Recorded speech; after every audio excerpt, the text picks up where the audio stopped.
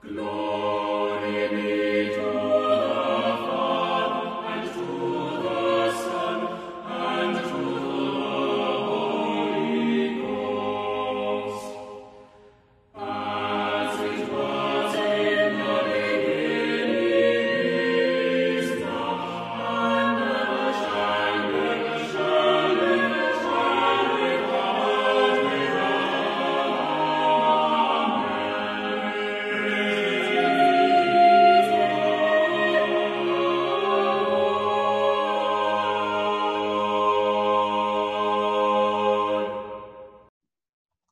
Greetings. Welcome to Haber Bros, a podcast for historic, cross-centered Christians. We seek to provide ancient answers to a culture that's forgotten the questions. Thank you for listening this week. If you like what you're hearing or enjoy the show, please share it with a friend and say positive, glowing things about us on Twitter and Facebook or even real life, because this is the biggest way that podcasts grow. If you haven't yet given us a 5-star review, pause your recording and go to Apple Podcasts or Google Play or Stitcher or your preferred podcast platform and give us a 5-star rating and review. Follow us on Twitter at @ClergyLay and join our Facebook discussion group. I'm Kirk Haberman, a church musician, and this is my brother Chris, a priest. Hey Chris, how are you? I'm doing well this week, Kirk. As you can see, it's sun's out, guns out. I'm wearing a sleeveless shirt right now. You look great. I went for a run, and then I did my annual leaf mitigation measures, which... do they involve raking or blowing? Or a combination, a hybrid method? A hybrid method. So the first year we moved into this home, how many trees do we have? I don't know, 20 trees? Lots. Like some ridiculous amount. And they're beautiful. And they're all deciduous. Yes. Devoted listeners will remember that we got them trimmed earlier this year, which has reduced the amount of leaves, which is a good thing. Because the first year we were here, we actually, we didn't necessarily rake them. We took a leaf blower, and there's actually a reverse function that will suck them up and mulch them. And we did that to all the leaves. We mulched them. And it was like 40 bags, like of those giant tall bags. Have you ever seen have you ever seen Curious George Halloween Boo Fest? I think I have, but it's been many years. There is a giant, enormous, comically enormous leaf sucker called the Sucker Pater 9000 that'll get rid of your leaves in a minute. So I would appreciate that because it's sucking leaves. It is a laborious job to suck them up. So since then, my sophisticated method has been to just mow over them a bunch of times. You're telling yourself you're mulching it. You're returning the nutrients to the ground. Exactly. Yeah. The thing is, I got my mower used. I got a great bargain on it because a coworker of mine she wanted a new one. She lives on a farm and had a John Deere riding mower, which I love your mower. I don't know how much they cost, but thousands of dollars. And she sold it to me for $500 because I'm a friend, and she got herself probably like a $4,000, $5,000 John Deere, like an upgrade. And because I got it as is, it doesn't have a mulch, like it doesn't have anything in addition to the mower itself that showed up at my house. And so I wish I could, because to mulch, you take off the output and just close that off. Yeah, close it off. And I thought about rigging something up, but no, I just duct tape. Duct tape.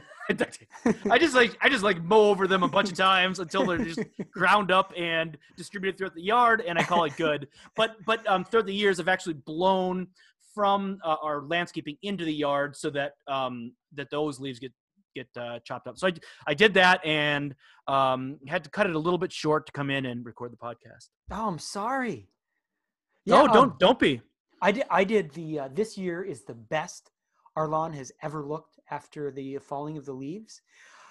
We've got a couple of growing trees in the backyard. You know that maple that I planted like in 2012, 2011? I planted a maple like 10 years ago. And it is becoming, it's coming into its glory. It's coming into its adolescence. It's reached its growth spurt.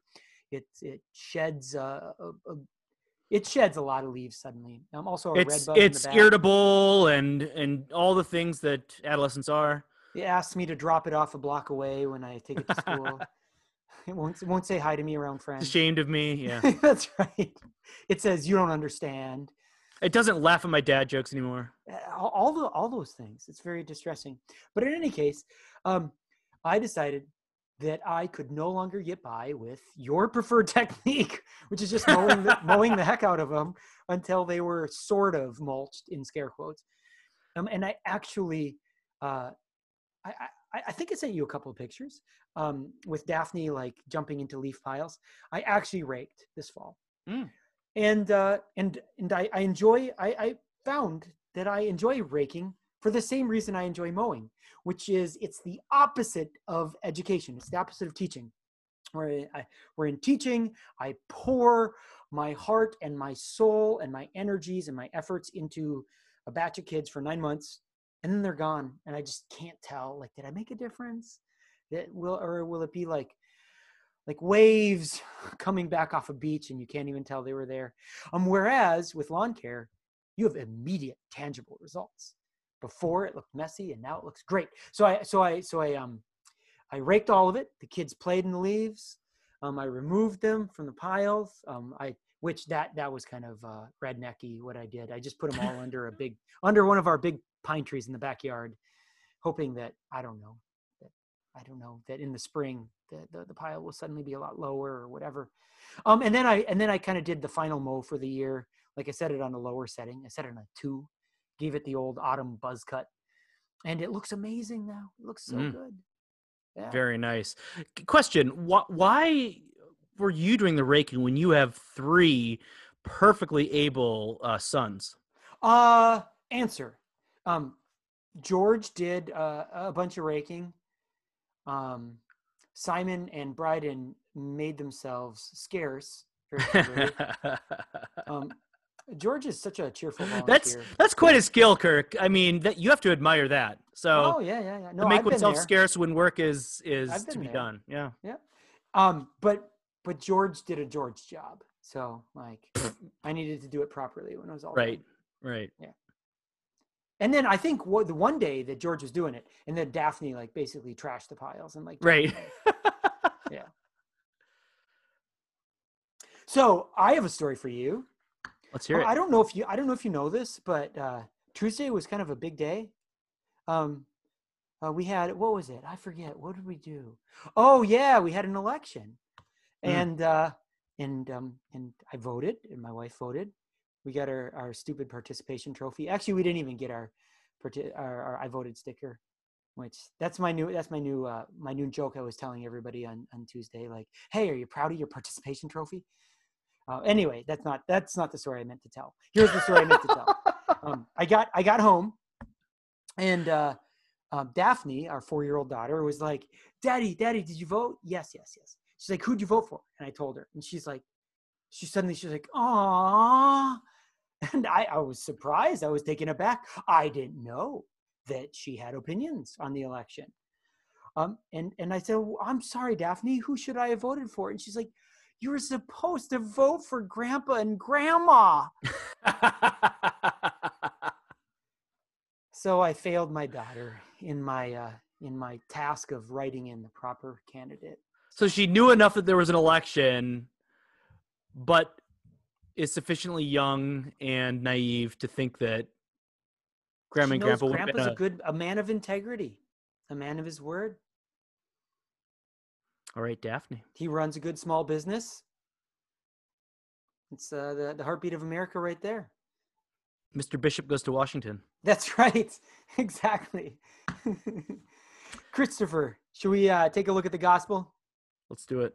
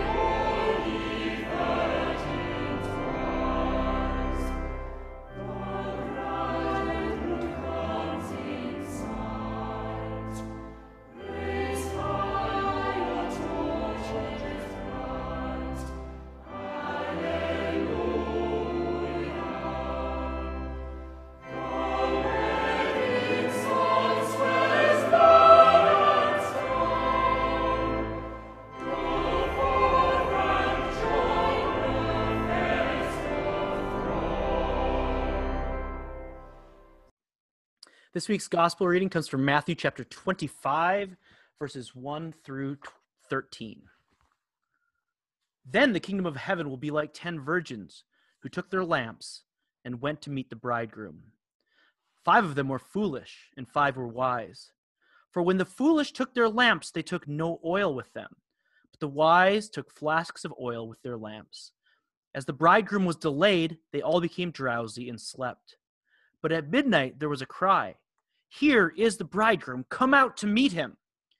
Then all those virgins rose and trimmed their lamps. And the foolish said to the wise, "Give us some of your oil, for our lamps are going out." But the wise answered, saying, "Since there will not be enough for us and for you, go rather to the dealers and buy for yourselves." And while they were going to buy, the bridegroom came, and those who were ready went in with him to the marriage feast, and the door was shut. Afterward, the other virgins came also, saying, "Lord, Lord, open to us." But he answered, "Truly I say to you, I do not know you. Watch, therefore, for you know neither the day nor the hour." The word of the Lord. Thanks be to God. Kirk, 2 weeks ago, we finished off chapter 22 of Matthew. Yes, we did. Last week, we jumped back to the Sermon on the Mount in Matthew chapter 5. Today, we jump forward to Matthew 25, skipping over 23 and 24. Matthew chapter 23, we have the 7 woes of the scribes and the Pharisees. I remember watching a video adaptation of this that I just rocked my world as a teenager. Jesus just calling out the scribes and Pharisees for their hypocrisy. We skip over chapter 24 and the signs of the end of the age and the abomination of desolation, which I know makes Kirk really sad that we don't get to talk about the abomination of desolation. We skip over Jesus teaching at the end. I bring it up at every cocktail party I go to. I bet you do. We skip over Jesus teaching at the end of chapter 24 that the Son of Man will come with the clouds of heaven and with great power and great glory to gather his elect from the 4 winds. And at the end of chapter 24, Jesus teaches that nobody knows when this is going to happen, not even the angels in heaven and not even Jesus, which, strangely enough, Kirk, some Christians take as a challenge to devote their lives to discern the day and the hour of Christ's return, that Right. even though the angels and Jesus don't know it. More on this later. And we begin this week with the parable of the 10 virgins, which is at the beginning of chapter 25. Now, you may or may not know this, listener, that none of the books of the Bible were written with chapters or verses, which chapters and verses are really helpful for us to have a common reference to say John 3:16 says this, but they can be incredibly artificial and even disruptive to the text. And that is certainly the case here, where chapter 25 is a continuing of this idea that no one knows the day or the hour. This is a really artificial break between Jesus teaching at the end of 24 going into 25. These themes, in fact, started in chapter 23, and 23 going forward is this continued. It's considered the last discourse. It's the last, it continuous, and it is a continuous speech that Jesus gives, and we see these common themes of judgment. We see judgment on the scribes and Pharisees. So with this being the final discourse, it's interesting, Kirk, what Matthew provides us in terms of symmetry in the book. The book, kind of the narrative in many ways of Jesus' ministry following, the temptation and the baptism of Jesus, the Sermon on the Mount in chapter 5 begins with blessings. This final discourse begins with woes. So symmetry can be both like, alike at the beginning and the end, but here we have dissonance, right? Like it begins with blessings. This final discourse begins with woes. Both speeches involve a mountain on which Jesus sits to teach, and with crowds and disciples being the audience. In the closing of each speech, false disciples say, "Lord, Lord." And Jesus' response is the same. He says, I never knew you. So if you look at the end of chapter 7, you see people saying, Lord, Lord, and Jesus saying, I never knew you. Kirk, I wish I could tell you more about first century Jewish wedding rituals. Anyone who pretends to be an expert is not being truthful, because there's not much we know about them. And much like other parables that are allegorical, and of course, I think of the parable of the wedding feast, where people are invited and reject the invitation, and the king says, okay, I know the meal is ready, put it under a heat lamp, and we're going to go to war. And then come back and have the meal. It's actually like those, this isn't all that realistic, so we don't need to extrapolate out the importance of these wedding rituals. I mean, this is kind of a weird ritual anyway, right? So we have these 10 virgins waiting to meet the bridegroom. And if you don't know what a bridegroom is, it's a groom. We've just shortened it linguistically to groom. We don't know if it was a common thing for them to wait. So all we know is just kind of this narrative that we're given. Like, why were they out there waiting for hours and hours and hours? Why was he delayed? We don't know. It doesn't matter. It's the teaching behind the parable that matters, not the realism of the parable itself. Because like this one isn't realistic either. Like first of all, like no oil, like they didn't have 7-Elevens in those days. Like no oil vendor is going to be open at midnight, like staffing his shop, selling oil to people who might need it. And likewise, is it really realistic for a wedding reception to keep the door closed when people come knocking? They're like, nope, sorry, you're too late. Door's closed to you. Because the meaning that Jesus is trying to convey is what's important, not the details of an actual wedding reception. So the word used here, Kirk, is virgin. I don't know why that's part of this wedding. It's interesting how the NRSV translates this word as bridesmaids. Right. The word is actually virgin, but Right. I mean, it's. I think the two were synonymous, understood to be synonymous in. Okay, so like your bridesmaids would be virgins? Yeah. Sure.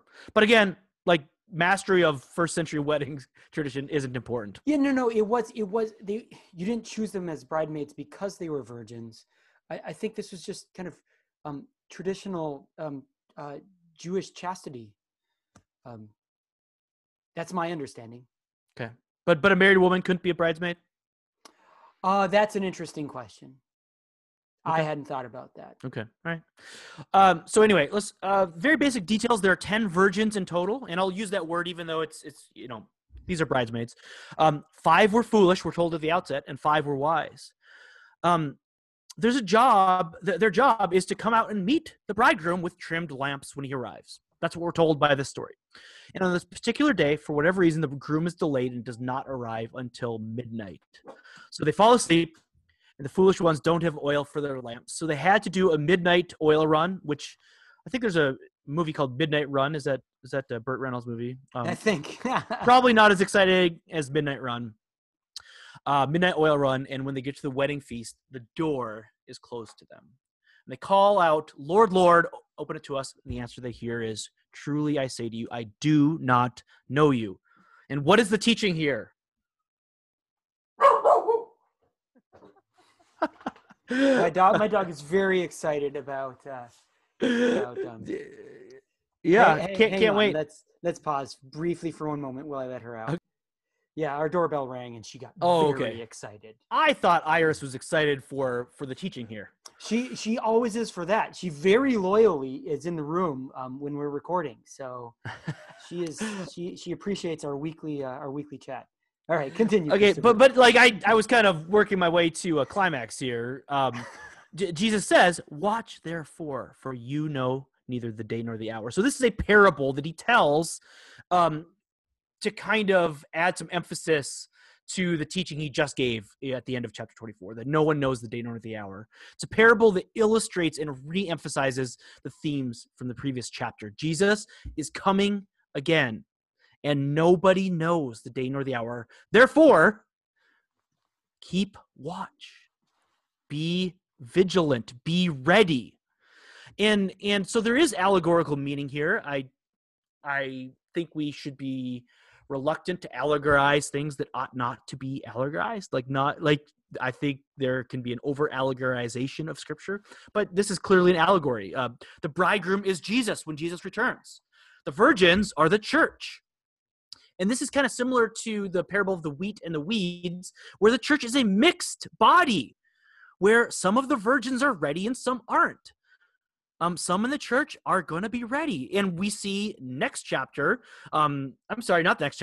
week, continuing, like oftentimes when we refer to Matthew 25, that's code for essentially the ministries of mercy for which the sheep and the goats are separated. And again, that's another teaching along the same lines of the church being a mixed body, some of whom are not interested in kingdom values of clothing the naked and feeding the hungry.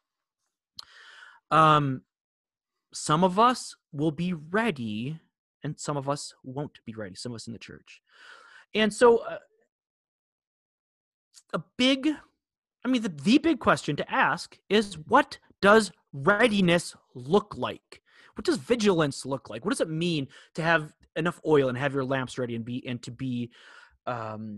have your lamps trimmed and ready? And what I found compelling is the commentators and the scholars who wrote that readiness for Christ's return is kingdom living.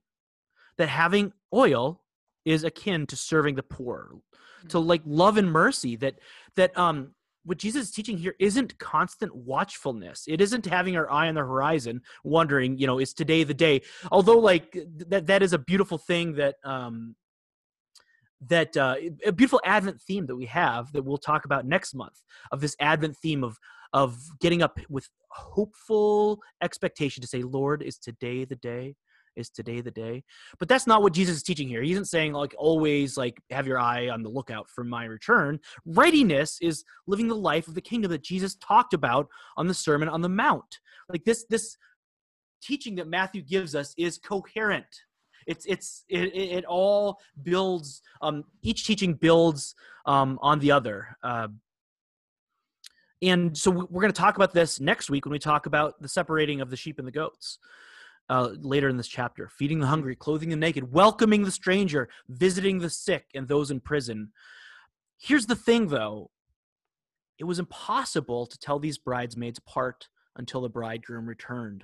Much like the wheat and the weeds. That was the whole point of that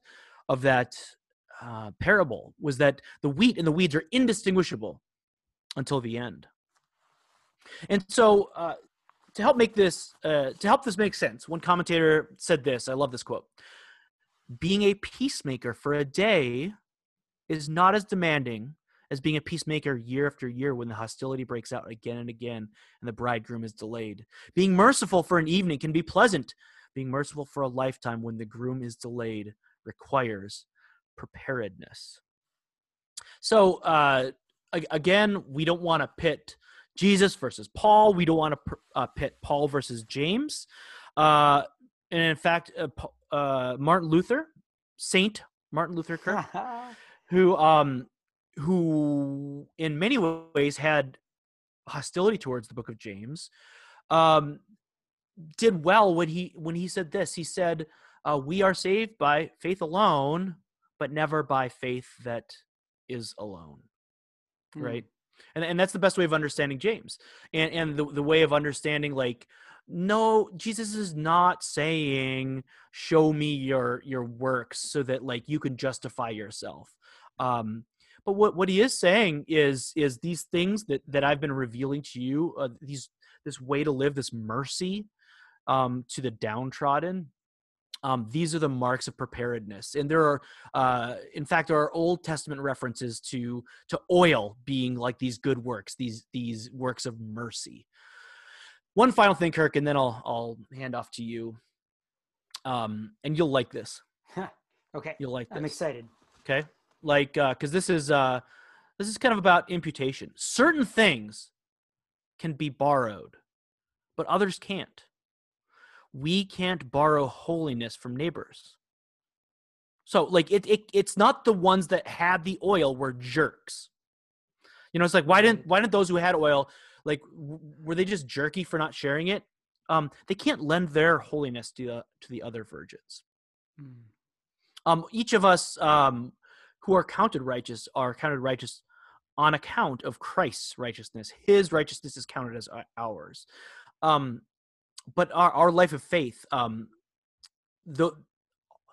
our faith can't be borrowed by other people. And so the faith that isn't alone, that's not something that can be borrowed by others in the church. Yeah, that's interesting.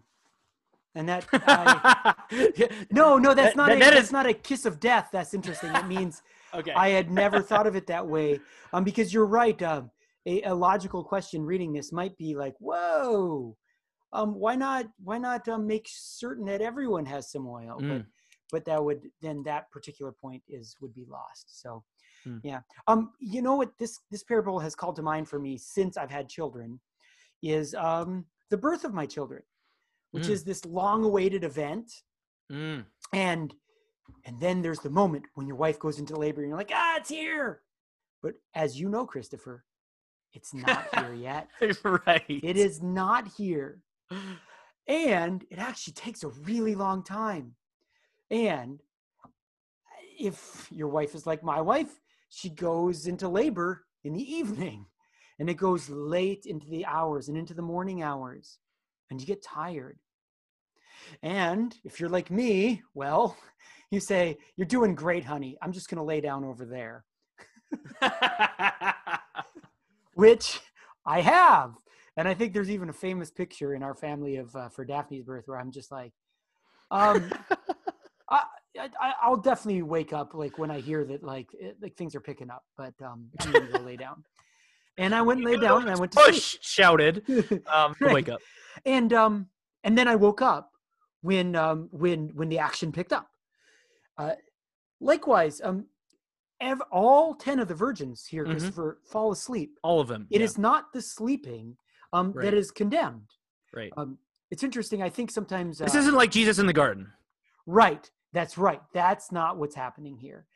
And I think I love this because of the acknowledgement that getting caught up in life is a thing that happens for Christians, right? We are Little League coaches and scout masters, and we in the meantime we build homes and families and communities while we're here. So we do not fix our eyes solely on the sky, as you just said, though we're about to enter a season in Advent where we exhort to fix our eyes on the sky.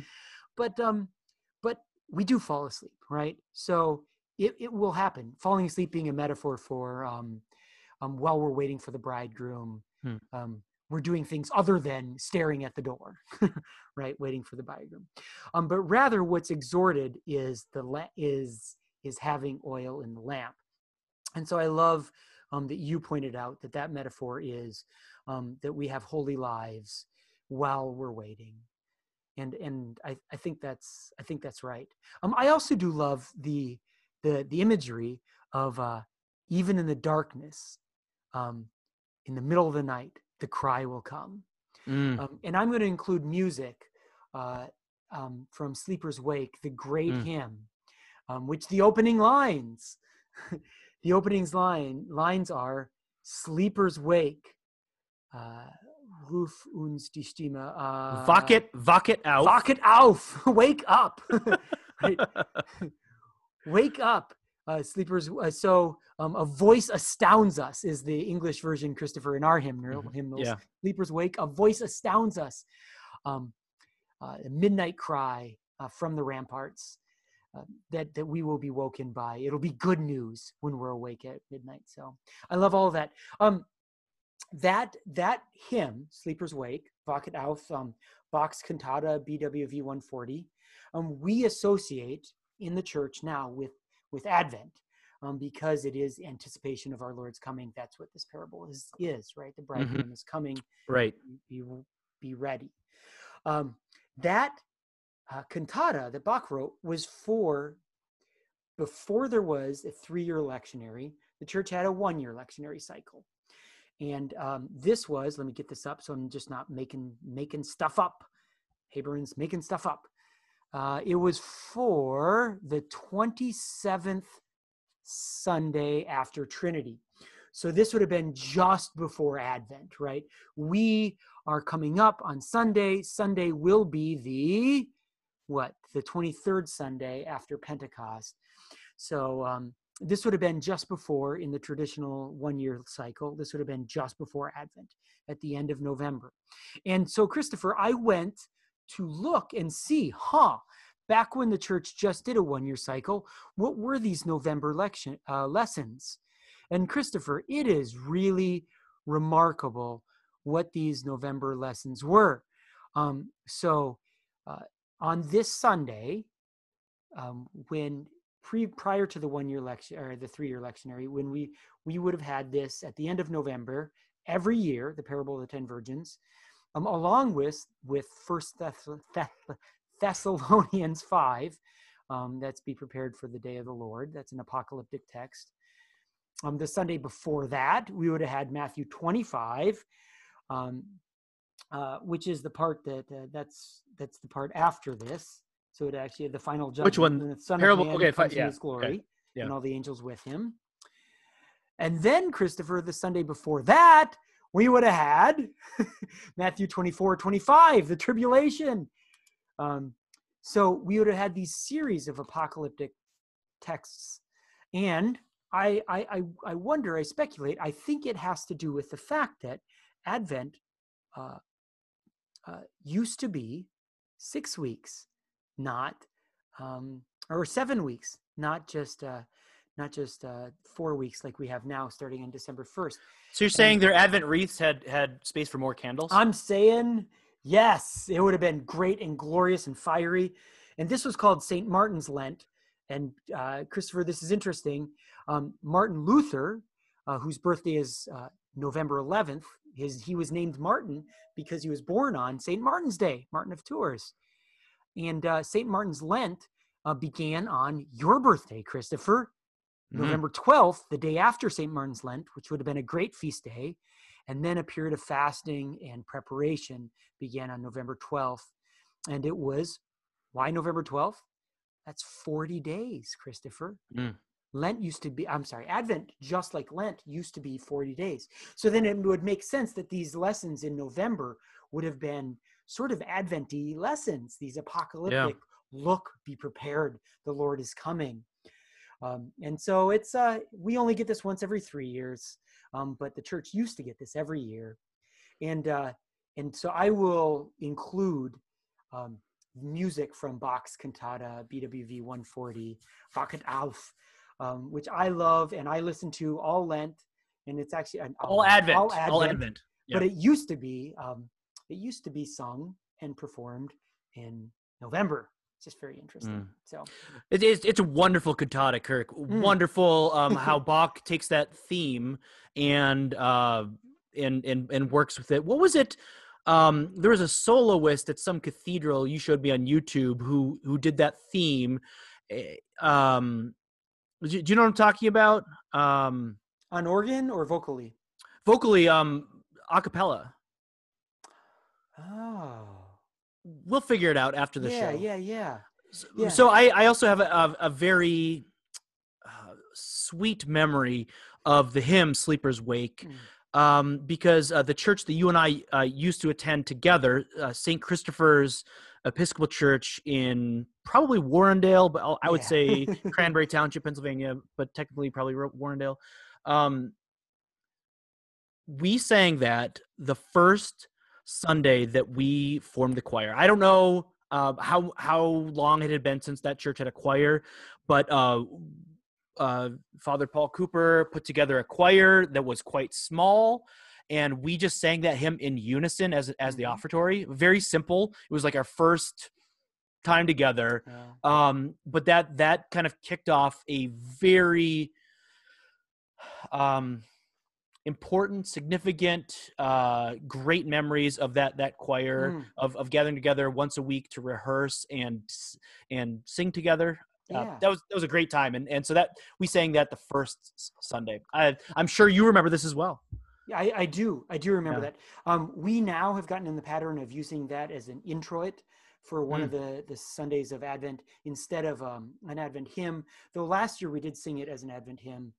I lost my nerve, Christopher. I had this scheduled as our closing, our opening. I had it scheduled as a hymn, and I changed it at the last moment for this coming week. Just I didn't feel like with multiple services and distancing and lower numbers, like we had enough singers and enough oomph to really carry it off. So we're doing Jerusalem the Golden instead. But I will say this, that hymn, and I'll play it, and listener, you can hear it if you've never heard it. If you do know it, hopefully it evokes loving memories of Advent for you. That hymn is often Bach. We know it through Bach's harmonization. It existed in Germany prior to Bach, to a previous harmonization that now to our ears would sound very, very simplistic and childish. That is often shown in music theory as perfect harmonization. Like, no rules are broken. It's actually technically brilliant. And because it's so brilliant, it sounds simple. As with all great works of art, the better the genius, the more hidden the genius is. The effort is hidden, right? Indeed, yeah. And so it sounds effortless. And yet if you ever sit down at a keyboard to play it, you'll just marvel at the counterpoint. It's perfect. It's simply perfect. So, shall we move on to theology? Let's do it. Let's do it.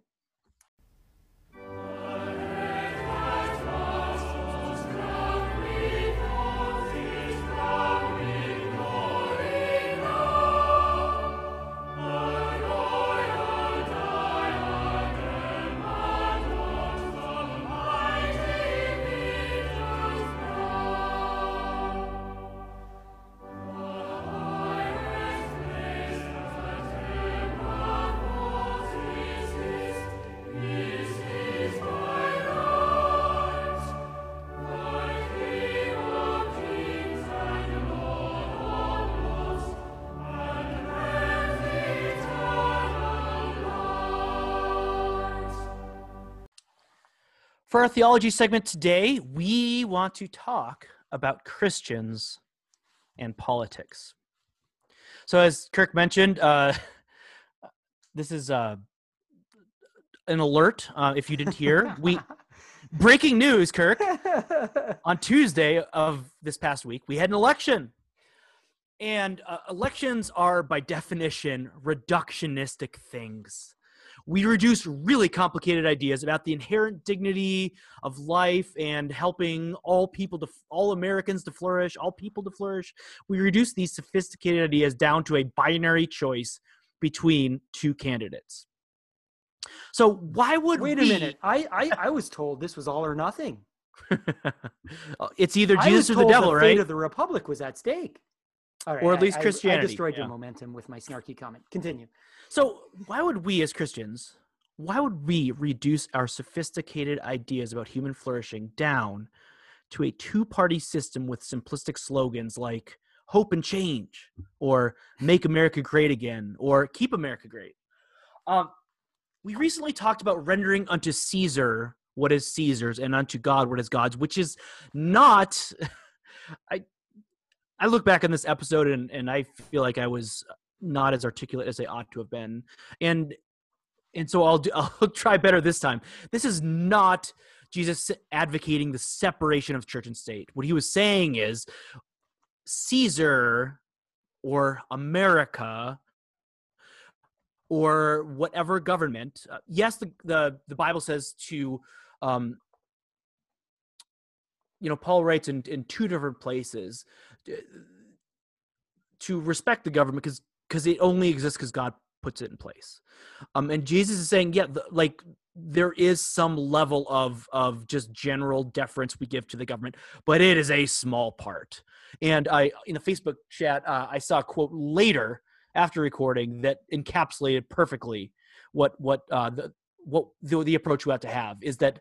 So Jesus says, render unto Caesar what is Caesar, and unto God what is God's, referring to the image on the coin. Well, we who are made in the image of God, render everything to God. And so the quote was it Doris Day?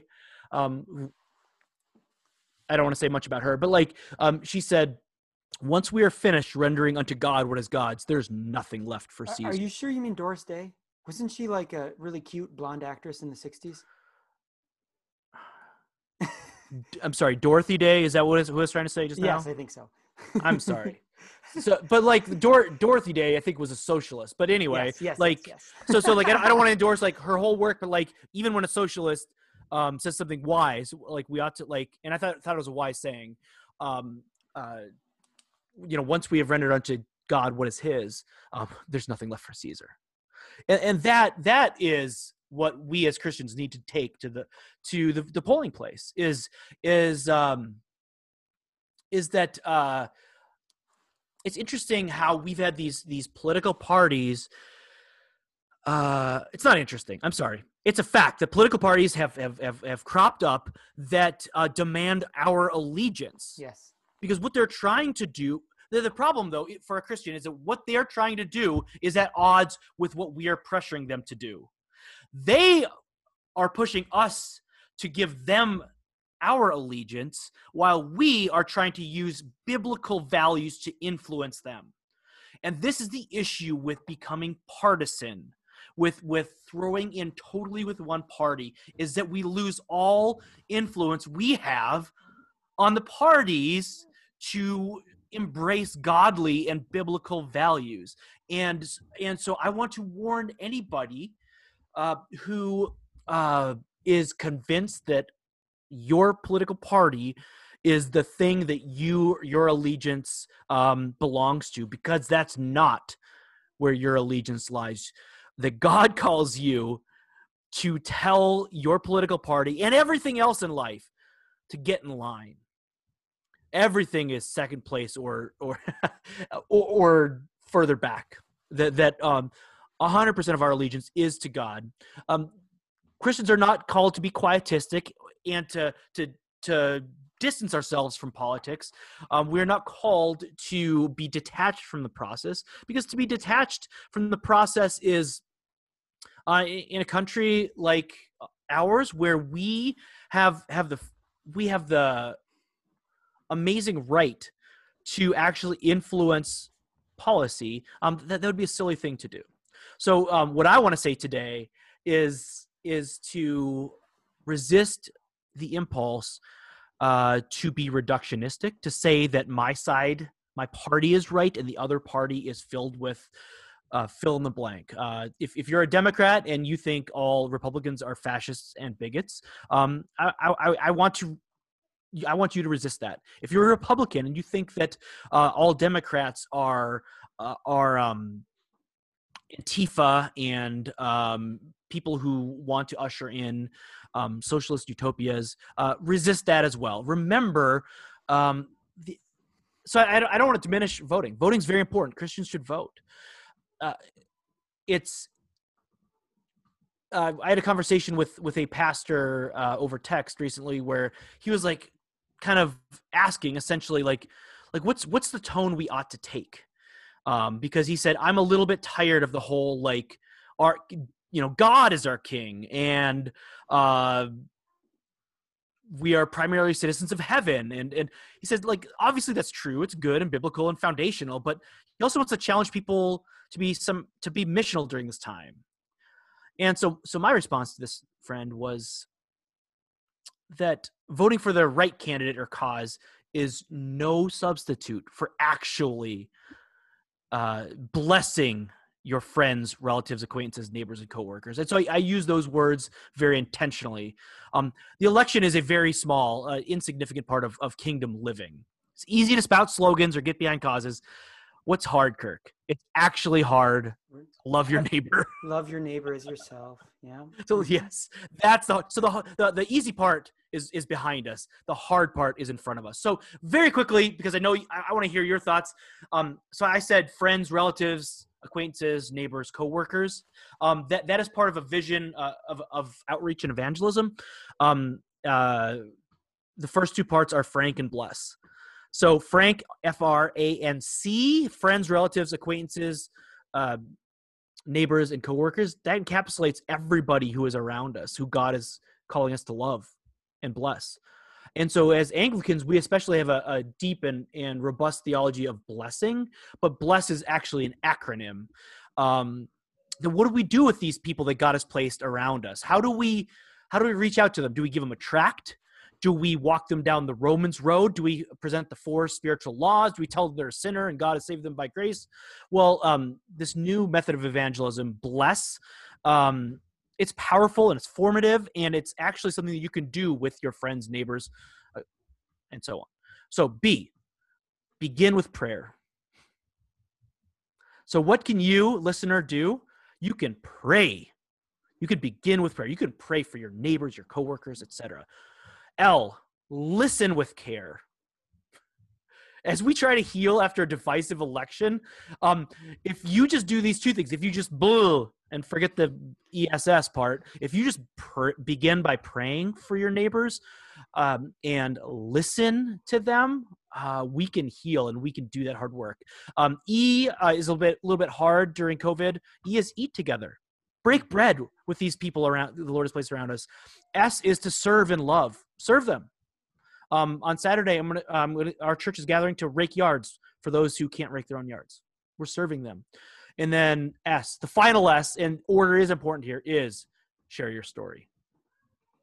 Begin with prayer, listen with care. Begin with prayer, listen with care, eat together, serve and love, share your story. That is so good. That is so good. Thank you, Christopher. My thoughts on this matter are colored by my observation that I think a lot of American Christians have put too much faith, hope, effort, and care into political outcomes.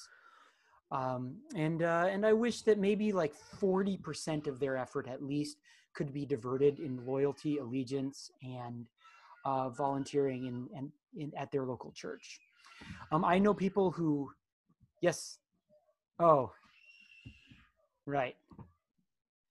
All right. I'm sorry. I went and took care of that issue. Yeah, no, Daphne was screaming. I thought like she legitimately had lost a limb or something. No, what you heard was she was ninja fighting with George, and she thought that George had said he had blown her up. Okay. And she thought, no, I'm supposed to win this battle. So George, you did not blow me up. That's right. That's right. That's right. Yeah. So they've been watching Power Rangers, and yes, we're very right now into ninja fighting. I realized even as those words came out of my mouth that that's not how you say that, and I sound 87 years old. We're into ninja fighting.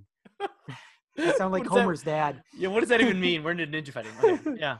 Back in D-Day, I ninja fought the Nazis. All right, I'm sorry. All right, so we were in the middle of a very serious segment, yes, and you were making a very serious point. So let us continue. Yeah, no, I wish that a lot of American Christians, I'm going to kind of be judgy and bring some law, gave as much loyalty, devotion, and partisanship to their local church. Even the time and effort. I think a lot of American Christians think they're Christian when they attend once a month or twice a month. And yet we'll spend, hours on Facebook giving political sermons. Certainly not listening, but right. Our kingdom is not of this world. The kingdoms of this world have effects on our lives in some small ways. And so, on the margins, it maybe matters a little bit who's president. However, we read in the Psalms that put not your trust in princes. And so that's some kind of, that's in our wisdom literature. That's a Christian insight. But we read in Hebrews that we have no continuing city, but we seek one to come. St. Augustine, we're not the first Christians to feel the ground shifting under our feet in an empire, and America is an empire. And we've had a good run as Christians as kind of as a favored religion within America. Christians should have St. Augustine's The City of God in mind, as Christians had a good run after the Edict of Milan in, what is that, 318? I should know this. I think it's 318, 309, 318, something like this, where Christianity is legalized in Rome. But then within 150 years after that, with the coming of the Germanic tribes, the footing of Christianity begins to, Christians begin to wonder politically, is our allegiance to Rome? What happens after Rome? What can it even be like to be Christian if there is no Rome?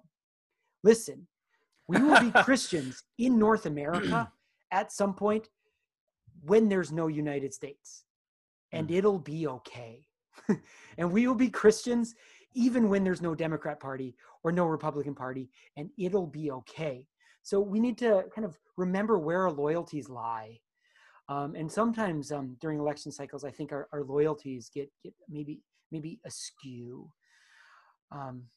And I want to say this, kind of two cheers for politics and Anglicanism. There's this concept in Christian theology called adiaphora, and that's things that are permitted. I think in America, things like indifferent, things yeah, that things like indifferent, there's things liberty, there's liberty, there's liberty. That's right. So I think a lot of American Christians feel like they have to have. So there's a certain brand of American Christianity that says you have to vote Republican for life issues. And I understand that, and I hear that. And there's a strand of American Christianity that says you have to vote for Democrats because you cannot put people in cages, and we have to care for the dispossessed and the poor and the downtrodden. And I hear that. But we believe that your Christian confession trumps a political commitment. And so your political commitments are adiaphora. Those are things indifferent. We have a great tradition in Anglicanism of being Orthodox creedal Christians, in fact, obnoxiously focused on the old creeds and the old things, and being into Christology and Nicene formulations and things like that, and yet being Christian socialists or whatever, right? Which would make kind of Orthodox Baptists or Orthodox Presbyterians wrinkle their forehead in confusion, right? Being, on the one hand, theologically conservative, and on the other hand, politically liberal, right? So you should get to be Orthodox and politically liberal, or if you want, Orthodox and politically conservative. But if you start feeling your politics make a tug on your Christianity, you're doing it wrong. And so your political commitments should always submit to your theological commitments, not vice versa. And so I guess that's kind of my final exhortation, my final thought. If you're feeling your Christian commitments having to make some concessions to your political commitments, maybe hold your political commitments a little looser. And that's my final thought is our political commitments as Christians, we should hold fairly loosely. Christopher, what should matter more to us? The two natures of Christ or tax policy? Two natures of Christ. Yes. And I don't want to belabor this point. I tried to make it at the beginning of the segment, and I'll try to kind of put a little bit of substance to it. Just to say that the political parties, just by their very nature, are at odds with what we are trying to do as Christians, in that they are trying to build a broad coalition that may include a very few specific. So like the Republicans are able to build a giant tent that includes Christians because of the pro-life issue. But like, if we think the problem is we think that the Republicans work for us, when in fact it's like the Republicans see it exactly the opposite. Right. They see it as like under them and as reliable, voters, not constituents, but just a reliable part of a voting block. And when we align ourselves totally with one party, we kind of lose sight of the fact that parties are actually at odds with what we are trying to do, because they have so many other things that they're trying to do beyond maybe a few kind of special interests that we have. Right. I mean, two things immediately leapt to mind when you just said that.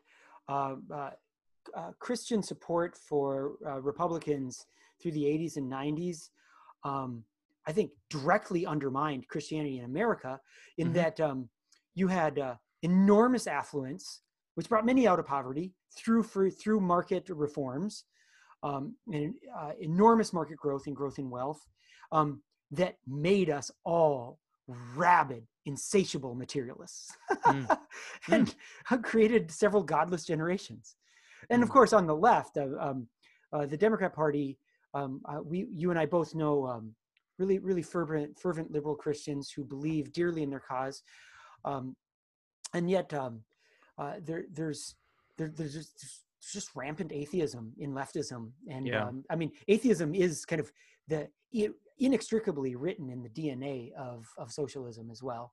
So if you become too loyal to one or the other party, you're going to be sawing off the Christian branch that you're sitting on. Right. So. Yeah. So get involved in politics. Vote. Be vocal. Take your values with you and influence both parties for the sake of Jesus. Amen.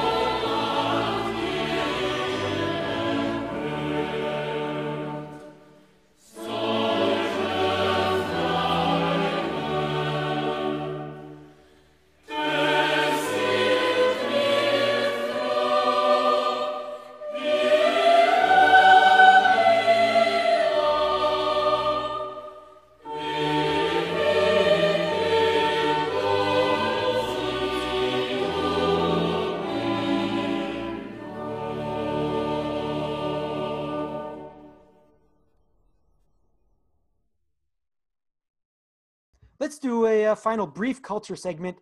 Kirk, heaviness.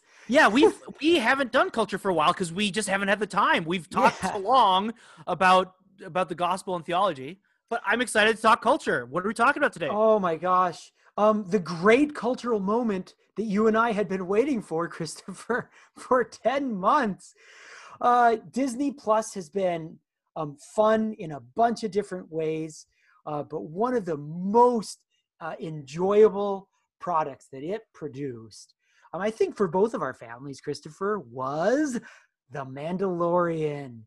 And last Friday, we had season 2 of The Mandalorian. I'm sure you have reasons why, things that you'll say about The Mandalorian that you particularly enjoyed. So I'll just introduce it very briefly. The Mandalorian is a Disney 50-minute kind of serial show that is loosely based on a character from the original trilogy, Boba Fett, who had this really cool suit and a jetpack, and he was a bounty hunter. And I don't know if George Lucas and the writers knew what kind of fascination they were creating when they created that. You're shaking your head no, probably not. No. But there became this enormous fascination around this bounty hunter. There's only a couple of scenes in the original trilogy, and he dies in the Sarlacc pit, right? In episode 6 in The Return of the Jedi. Or so we're led to believe. Or so we're right? Or so we're led to believe. No one's ever really gone. Right. But then especially Star Wars. but then the series came around in the 2000s. Christopher, it's escaping me. What was the animated series in the 2000s? Clone Wars? What's that? The Clone Wars, yes. And then after that, there was another animated series in which there was a Mandalorian, a character. Star Wars Rebels, yeah. Star Wars Rebels, that's right. And there became this race. It became this more built out mythology around this race, that they have this armor, and it's sort of very reverent, and it's part of their sort of religious, sort of samurai code, this military. It's code. a creed, not an ethnicity or whatever. That's right. That's right. Yeah. Right. Yeah. And we even understand that the armor is sort of functions as currency in some ways. It has a name. There's an ethic behind it. There are sort of rules for who you show your face to, who you don't, who gets to see you. You're not a Mandalorian. This is the way. This is the way. And last year this came out, and it had this shockingly slow pace to it, which was very reminiscent of the first half of the original Star Wars movie, that allowed you just to drink in the landscapes. It even had explicitly Western soundtrack to it, which is Westerns were always lurking behind the aesthetic of the original trilogy, right? And America fell in love with it. It was just great. And I don't want to spoil the show at all, but I just want to say that season 2 began with a bang. We've got some new plot twists coming up, some new wrinkles. And of course, Christopher, before I hand it over to you, I have to say that Baby Yoda was a phenomenon, both in my household with my children and in my classroom with my students. So Christopher, I'm just going to hand it over to you to say that, and I'll say this, we begin season 2 with, we understand now the Mandalorian has been tasked with helping Baby Yoda find his people. So we're going to search for other Jedi. So Christopher, talk to us about the Mandalorian. Yeah, I mean, it's hard to keep this a contained discussion because there's so much to talk about. What George Lucas did with Star Wars, with the original trilogy, is quite remarkable in kind of synthesizing so many different kind of strains. So he took Japanese samurai movies, and he took Westerns, and he took explicitly with Darth Vader's helmet. It's a samurai helmet, right? Yeah. I mean, and he, a cynic would say it was a shameless ripoff, but it was really an homage. Yeah, absolutely. In putting together these themes in a really compelling way that he kind of failed to pay off on past, because it didn't quite work in this expanded universe as far as his kind of weird Eastern mysticism, you can't build a complete system out of it. But what you can do is take those original themes that made the original trilogy compelling, kind of these Western themes. And if I were more conversant in Westerns, I could tell you the exact movies that Jon Favreau is ripping off, or paying homage to in The Mandalorian. There are specific movies that's okay, this is this movie, in a really cool way. There are a lot of things that make the original Star Wars movies compelling. Some of them is just the landscapes. They're filmed in exotic locales, Yeah. And what they've done, which can be expensive, incredibly expensive. So what they did, Jon Favreau has been at the cutting edge of motion capture technology, and essentially both with directing.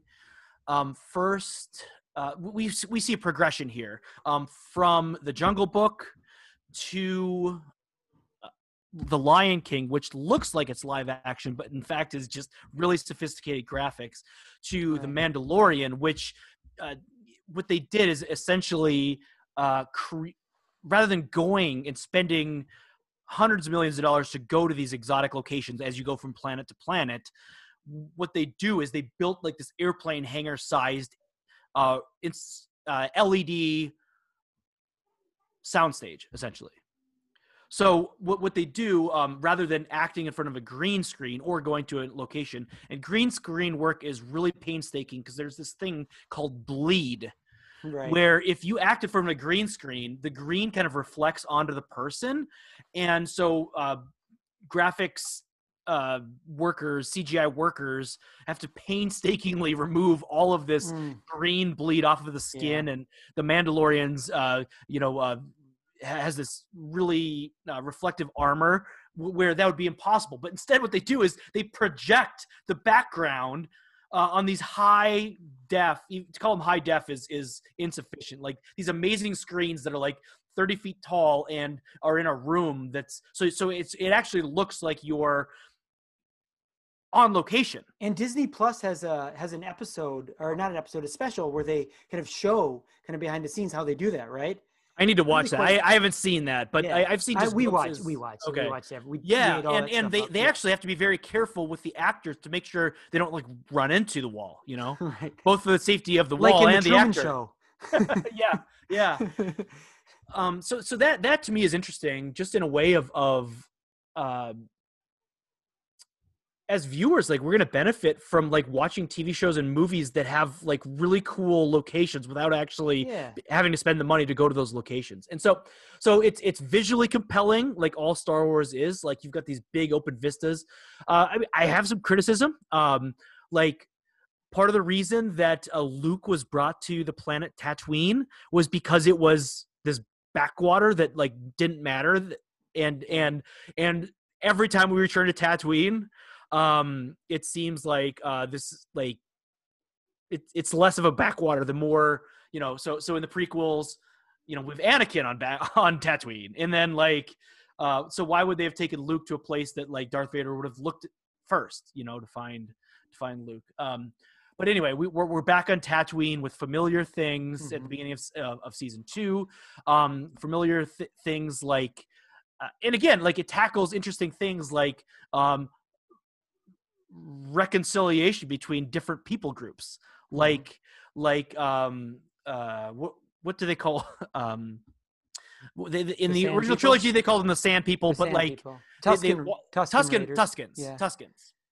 and then some of them Tuskens are raiders because hey Christopher, how do the Tuskens speak? Like their language is the best. Yeah. And what's funny is the Mandalorian Mando actually speaks. He can speak Tusken. I am a huge fan of the TV show Justified, and so Timothy Oliphant's presence was very welcome. I loved it when I saw him on the screen as a character in episode 1. That was fantastic.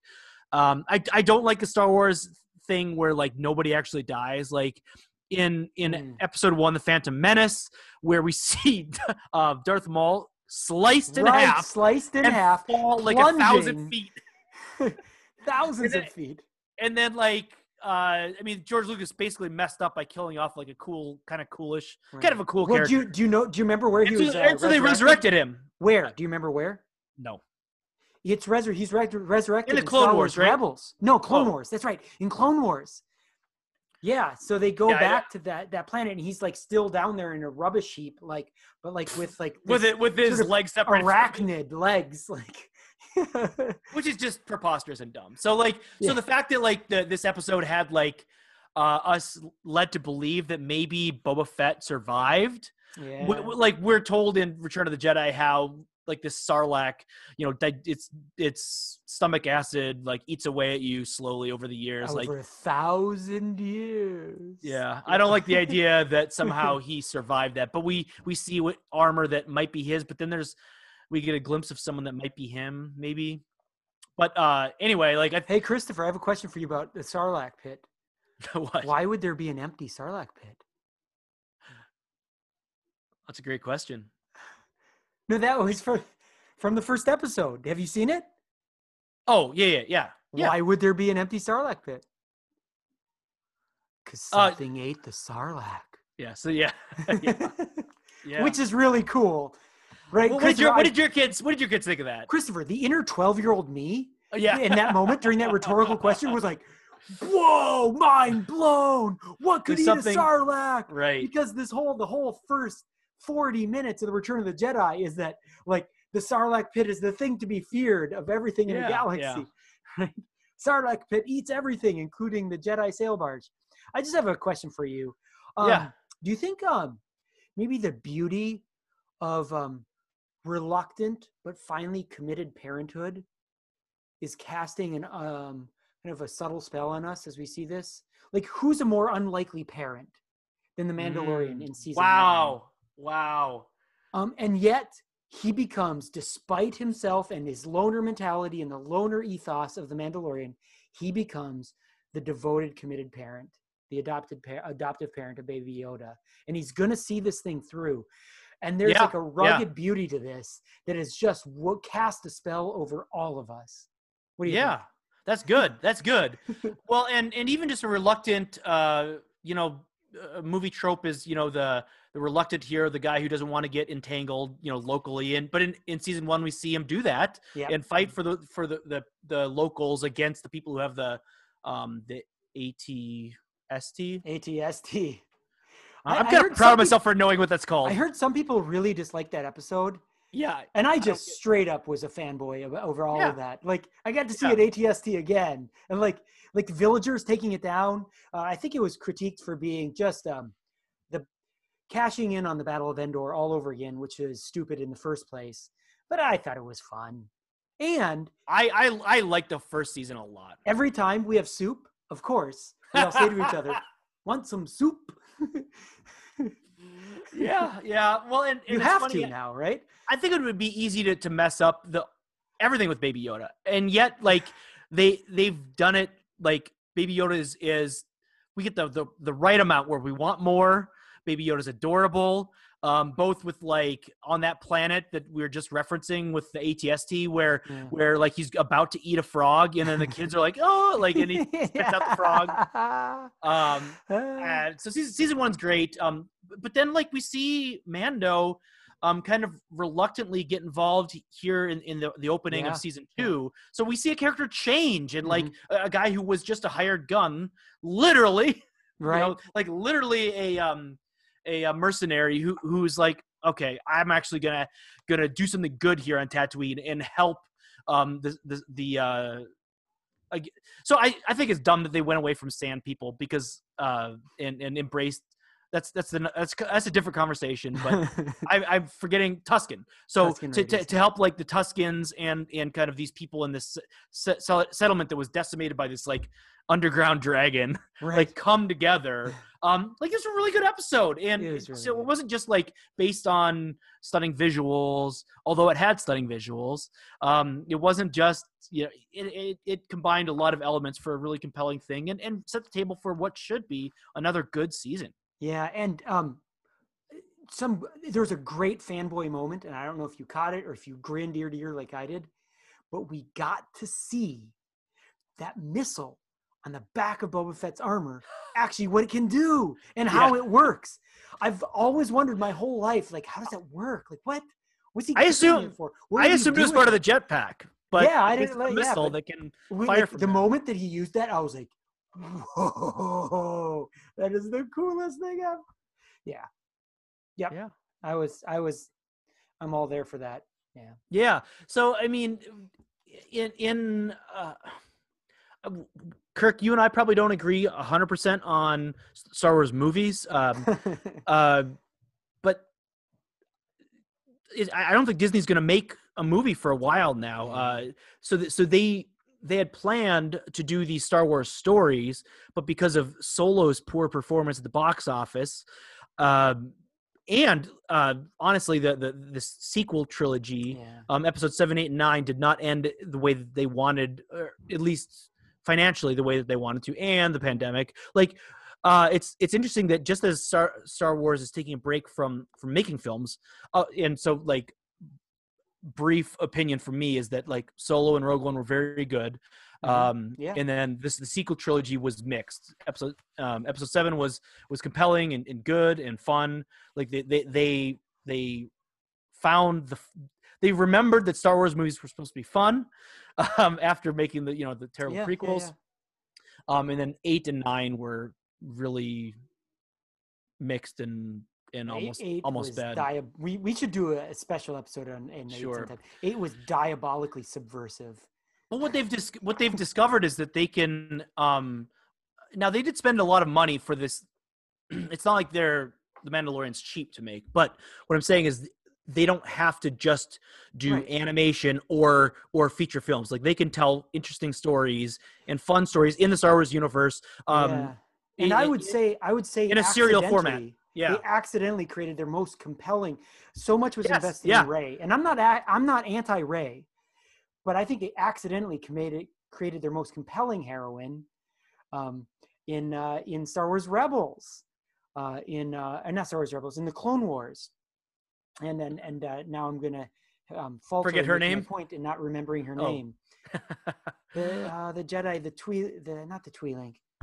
Oh, And I'm not going to help you because I can't remember her name either. you know who I'm talking about, right? Yeah. Ah. Yeah. It's I mean, it's she gonna- becomes in the end the great hero of the great sacrificial hero of the Clone Wars, and even Star Wars Rebels. She comes back. She's Anakin's my Padawan, gosh. and Yeah, we should and- wrap this up. Yeah. Anyway, yeah, you're we right, can though. You're revisit right, though. this another She's- time. You're right though. She's great. She's a great hero. But yeah, and so what I'm saying, I'm just agreeing with you in that I think accidentally they stumbled into having quality TV in the last 15 years, even when they're as struggling to have a struggling to like, recapture financially the magic viable on the big screen. movie. Yep. Yeah. Yep. Shall we end in prayer? Let's do it. The Lord be with you. And with your spirit. Let us pray. Almighty and everlasting God, you govern all things both in heaven and on earth. Mercifully hear the supplications of your people, and in our time grant us your peace. Through Jesus Christ our Lord, who lives and reigns with you and the Holy Spirit, one God, forever and ever. Amen. Amen.